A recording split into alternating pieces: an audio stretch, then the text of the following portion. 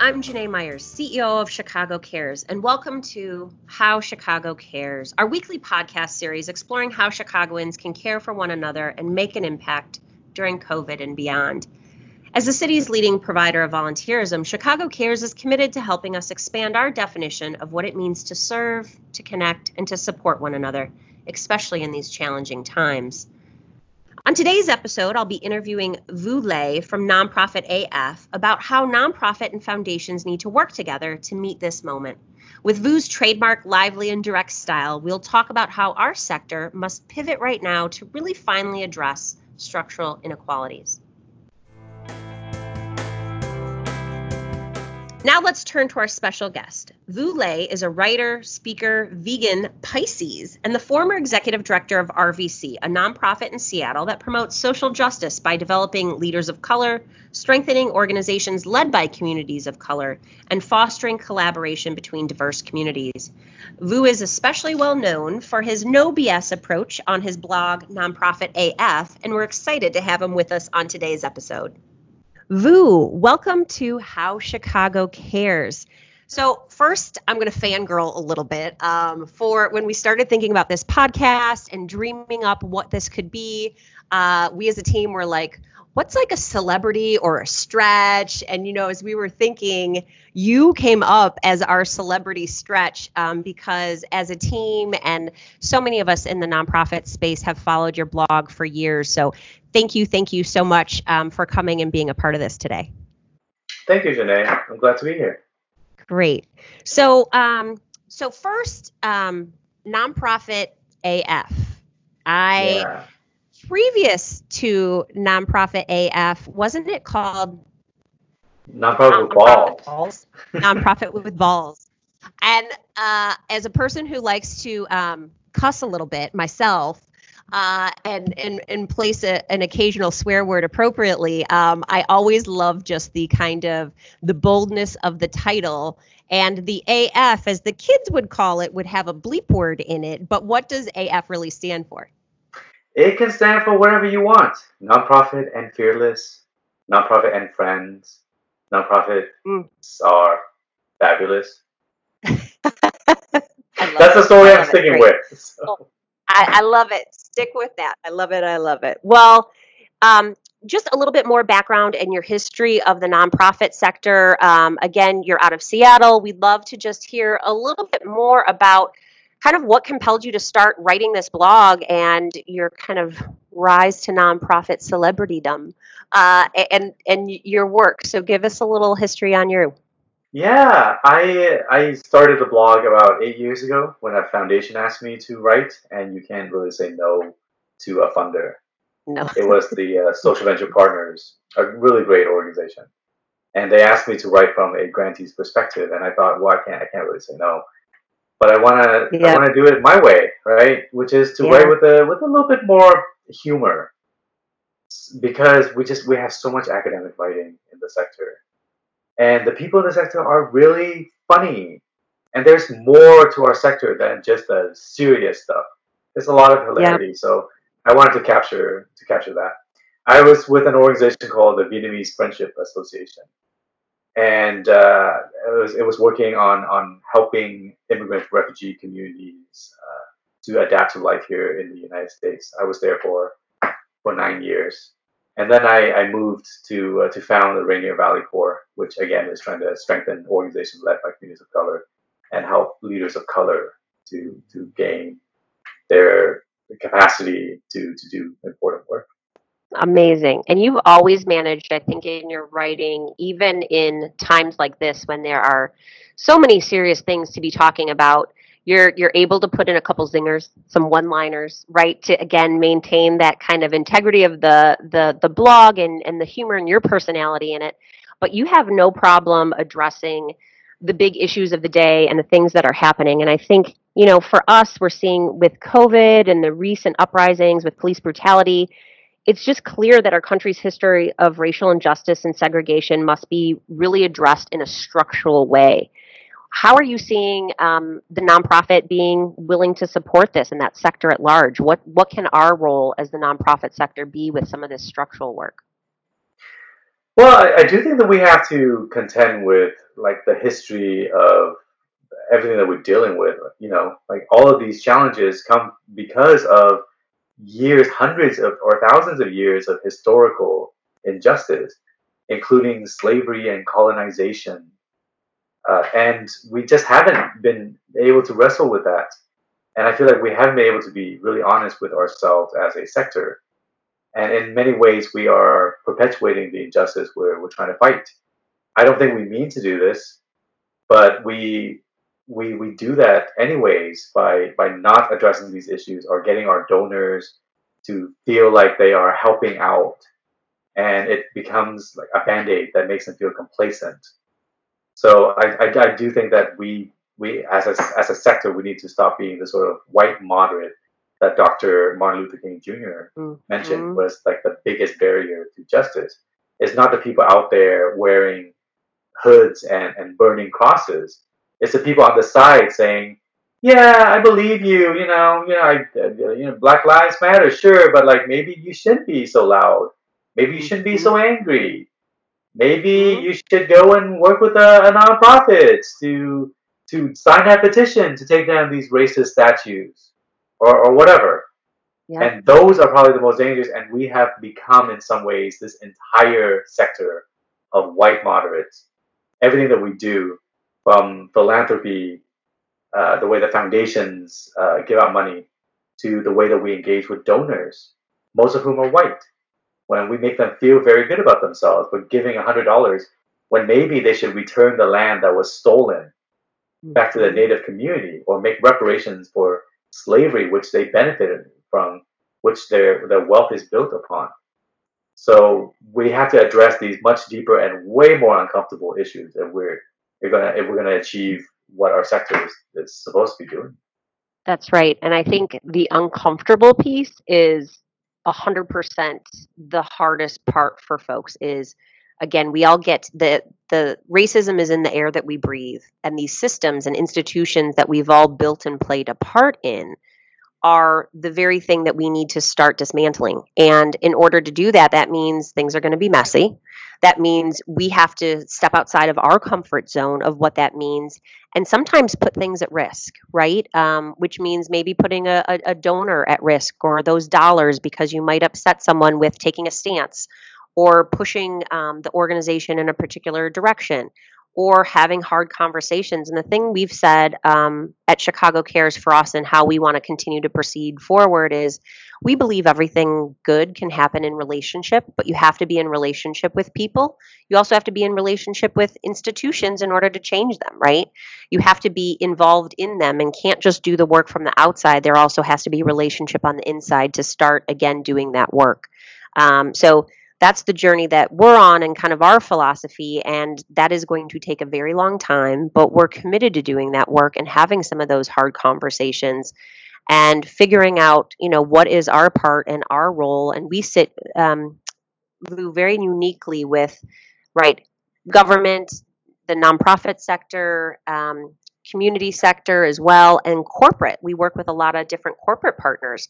So, how are we able to use our influence and our relationships with corporate America to raise some of these issues with those corporate employees that are often working with us and figuring out how to volunteer and give back in community? How can we kind of flip the script with them and get them thinking differently too?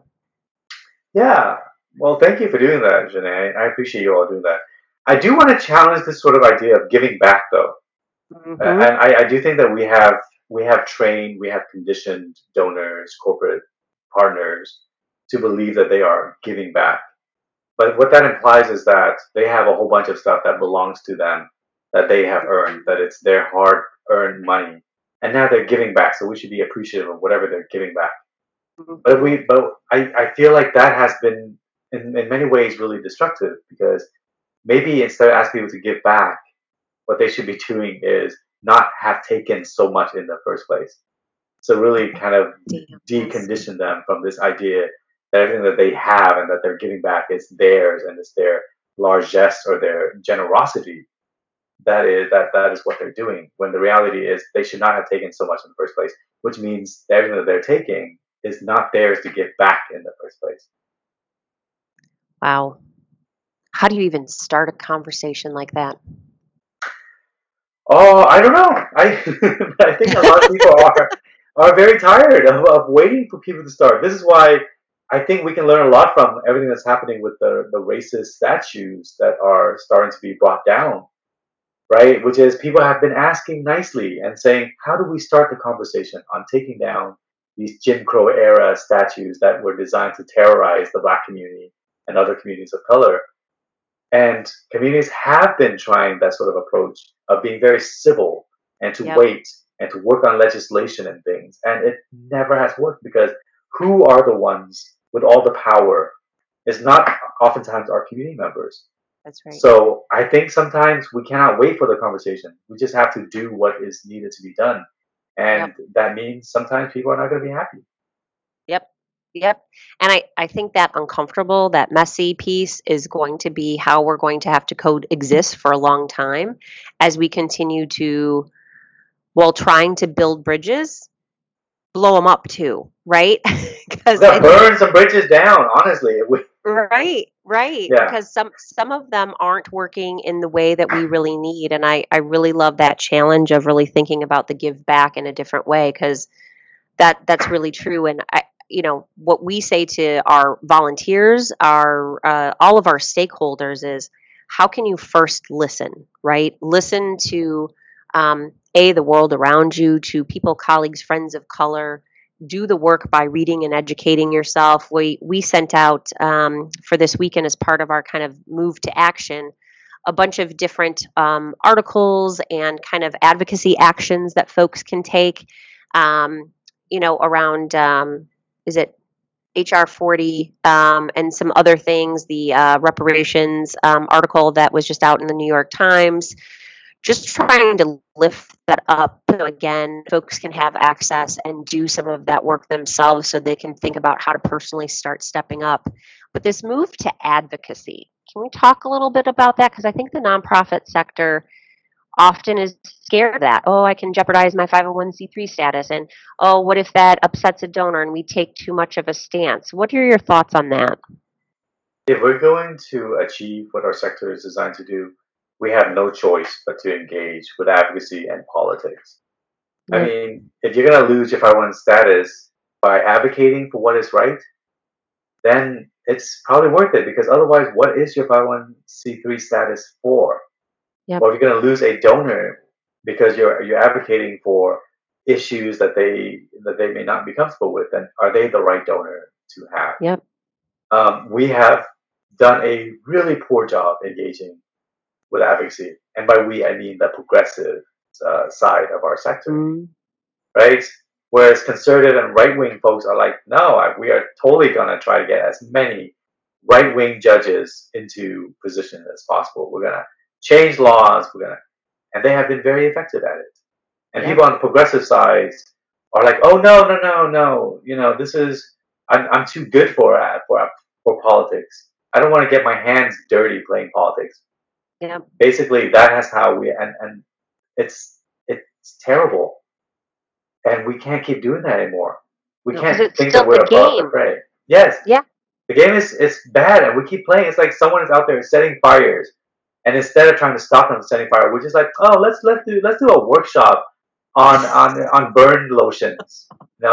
Let's do Right. smoke inhalation trainings, stuff Right. like that. Like, no, Right. why don't we stop the people who are who are starting fires? But not the fires. No, I think that's absolutely right. And, a thing we talk about at Chicago Cares and for us intimately, really our staff talks a lot about empathy and how do we follow the lead of our partners that are really just most impacted by our city's challenges. And in these times, like, what do you think it's important for nonprofits to ensure their programming is really, again, this kind of goes back to your giving back comment, but mutual and community driven versus just fulfilling the need of or mission of that nonprofit?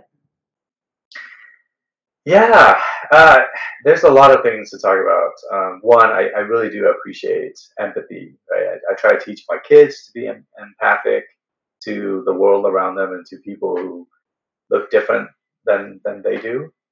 And at the same time, I do feel like that we might need to really be thoughtful about empathy and sympathy, right? Because what happens is that oftentimes we just, as human beings, cannot generate enough empathy for people who look different from us. It's been scientifically proven that if Mm-hmm. someone is of a different race, you will naturally just have less empathy for them. But does that mean that you should not care about what is going on with them, and how to help and how to change the systems that are disadvantaging them? So maybe what we need to do is really focus, instead of necessarily empathy as the only condition or the only factor in should we help people or not, that we target justice, which Mm-hmm. means that we do what is just, no matter if we can summon up enough empathy or sympathy for someone. Mm-hmm. Because I'm getting really tired and frustrated of politicians who are like, oh, my son came out as gay, so now I'm supportive of gay rights because I can now empathize, Yep. right? Well, but this is what leads to the murders by the police of black people, is that a lot of people are just like, I, I, I can't empathize. I'm not a black person. I can't empathize Yep. with a black person. Well, does it matter whether you can empathize with them or not? Killing black people is wrong. It's an injustice. Whether or not you can empathize is in some ways irrelevant. You need to be Yep. supporting Black Lives Matter, no matter whether you can empathize personally or not. And that's justice. Yes. I love that flip because again, it is hard for folks to sometimes get to that empathy piece. Not that we shouldn't still continue to try to educate them, get folks proximate. I think that's been a big part of our work too, is how do we get folks proximate with each other and in relationships so they can have sometimes hard conversations and start to, ask questions, seek to understand those kinds of pieces, but then also show them the underlying inequities where they can go, well, that makes no sense, right? And if your arc bends towards justice, where can we take that as people and really understanding that? Yeah, I appreciate the conversations again and the seeking to understand. And at the same time, also, Push. even if you don't understand, Yep. I think going back Yep. to what you said earlier, Jenné, of how do we actually center the voices of Mm, communities, right? Which is like, you trust them. You yep. trust them and you support them, provide them with resources, whether you understand them or not. Whether you think that there are solutions, like this has been a huge issue, is communities keep proposing solutions that people with most power and privileges just cannot understand or comprehend. So then they spend Yep. endless amounts of time trying to understand, but they will never be able to understand in many circumstances. But so instead of, but they keeps getting stuck in this, like, I have to understand. I cannot support you unless I understand you and your solutions. Because Mm-hmm. and that's kind of where we have been stuck. We Yep. have to move towards, like, okay, you are communities that are most proximate and most affected by injustice. And I will ensure that I support you in whatever, even if I don't understand at all what you're going through or what you're proposing, I don't know why or how it's going to work, I'm still going to trust and support you. Yep. And I think so oftentimes, so many folks in the business and the corporate world have sometimes a consulting framework, right? If it doesn't fit into this, and where's the ROI and where's this, and use all the jargons, and it's like, no, sometimes the solution is just super simple, right? Like a kid can't get to school because he's got to cross a street because it's a gang line. Put another bus stop in, and then the kids going to that school aren't going to have as much of an issue. That's one little solution, right? Versus go deeper and get to kind of the core of it and why are we even having the gang line crossing question, right?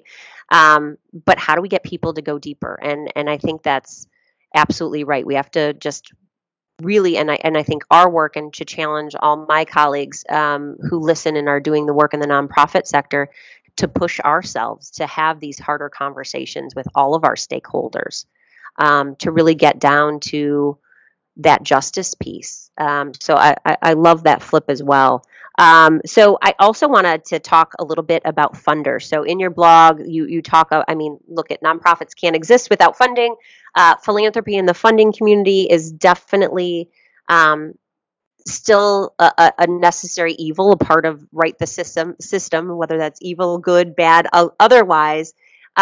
what about the relationships there, and what do you think foundations can really do to support structural change and really help move towards this racial equity lens that we're all talking about now? Foundations, the progressive foundation. Let's face it. There's a difference between progressive foundations and conservative foundations, and it's very ironic that conservative foundations are extremely effective because they give multi-year funding. And when I say multi-year funding, I mean 20 or 30 years at a time. Oh, wow. Yeah, and significant amounts. They trust people as partners. Like, hey, you don't believe in climate change? We don't either. Here's $5 million a year for the next 20 years for you to fight against this, right? And on the progressive side, it's the opposite. Nonprofits are treated like parasites and freeloaders by progressive funders who don't realize that that's what they're doing.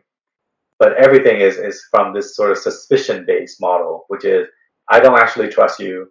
I think that you're going to embezzle or unwisely do things. So I'm going to put all sorts of restrictions on your ability to work. And that has been the case for the last several decades.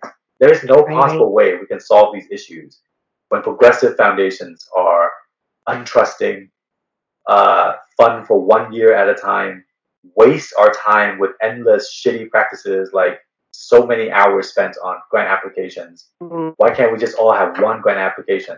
Yeah. But no, we end up like trying to change them based on the whims of foundations. So we are so far behind the conservative foundations, and that is a serious problem. And then of course, foundations don't want to engage in advocacy; they don't want to fund it.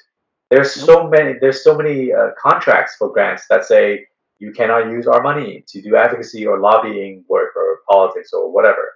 No wonder we have been so far behind. So if they want for us to be successful in this sector, progressive foundations need to act exactly like conservative foundations, but with values that are aligned with equity and justice. Yep. And the thing that I saw, and we've benefited from during this time, is so many foundations moved so quickly during COVID, moved money faster than I've ever seen, got in the bank account, made it general op, have adjusted, have stood up a bunch of relief funds, gotten that money out on the streets incredibly fast. And the question, I think, from the whole community is like, why can't that happen all the time? Like, why can't that happen all the time? That seems pretty easy for y'all to flip the switch and do. Like, why did all that bureaucracy and process need to be in place when you saw a need and you just acted on it? Well, why should that be so hard? I think this is a question for everyone to examine, which is our own personal conflicts of interest, right? We think of it as this sort of nebulous thing that we sign when we join a board or something. But the reality is all of us are conflicted in this work because our mortgages are like feeding our families depend on our ability to get paid in this work. And because of that, we always unconsciously are avoiding things that would lead us to getting fired or demoted or whatever. Yeah. And one of the most honest and refreshing experiences I've had in talking to a foundation or a group of foundation program officers was when one of them stood up and said, we have to acknowledge the fact that we get paid pretty well as foundation staff. Yep. And our jobs are stable. We don't have to fundraise. Why would we rock the boat and jeopardize our jobs? So if people cannot acknowledge that, then there's no way. A lot of this is like, busy work to help justify people getting paid to do what they're doing. But that does not benefit our communities. Yep. Oh, wow. That is profound. And truly there is that is a reality. And, as a nonprofit leader myself, not only do I worry about myself, my livelihood, my mortgage, but I have a staff of almost 40 people, and I worry about theirs every day too. And that any wrong move I make, right, piss off the wrong funder, make a bad risk management decision, and people suffer, including myself potentially. So all those are factors that are conflict of interest, which make it just incredibly difficult. I think that I was talking to a foundation, and I'll probably be writing about this, but we think of foundations being a spend down foundation, right? there's the perpetuity foundations who just want to exist forever, which makes no sense because we might not have a future. Right. And then there's the spend down foundations or the sunsetting foundations who know that within 10 or 20 years, they're going to spend so much money that they won't have any left and they'll close. And I think that in some ways is a framework that we have only put on foundations. But I think all of us need to have this sort of spend down, sunsetting framework. If you and I only have 10 or 20 years to do this work, to help create the world that we want to see, and we know we only have this much time, and that by the end of 10 years or so, we will have to leave our position, that our nonprofit has to close down, that all 40 staff will have to find a different place to be. What will we do differently? Oh, yes. And I have said oftentimes, the mission of nonprofits should be to put themselves out of business, right? Because you're working to eradicate something, whatever your mission might be. That's the point. Like, someday I should be out of this job, because if I do my job well, right, and efficiently, I will be out of this job. And that's an important thing. But so many of us don't drive to that because it has become just, I think, ingrained in the culture that, again, we exist for perpetuity as agencies and organizations. And I think the funders, and the funding organizations do the same, whereas it's like, how about giving that all away before you go and get it out in the world and have it do the most good it possibly can? Yep. Yeah. We can continue to dream, but we also have to fight. And I think that's a big part of the message here, is we really need to think about and fighting for that. I've said this is a hard time to lead right now because we have, first, it was the pandemic, which bad enough itself with all those ramifications. Then adding on the layer of the civil unrest.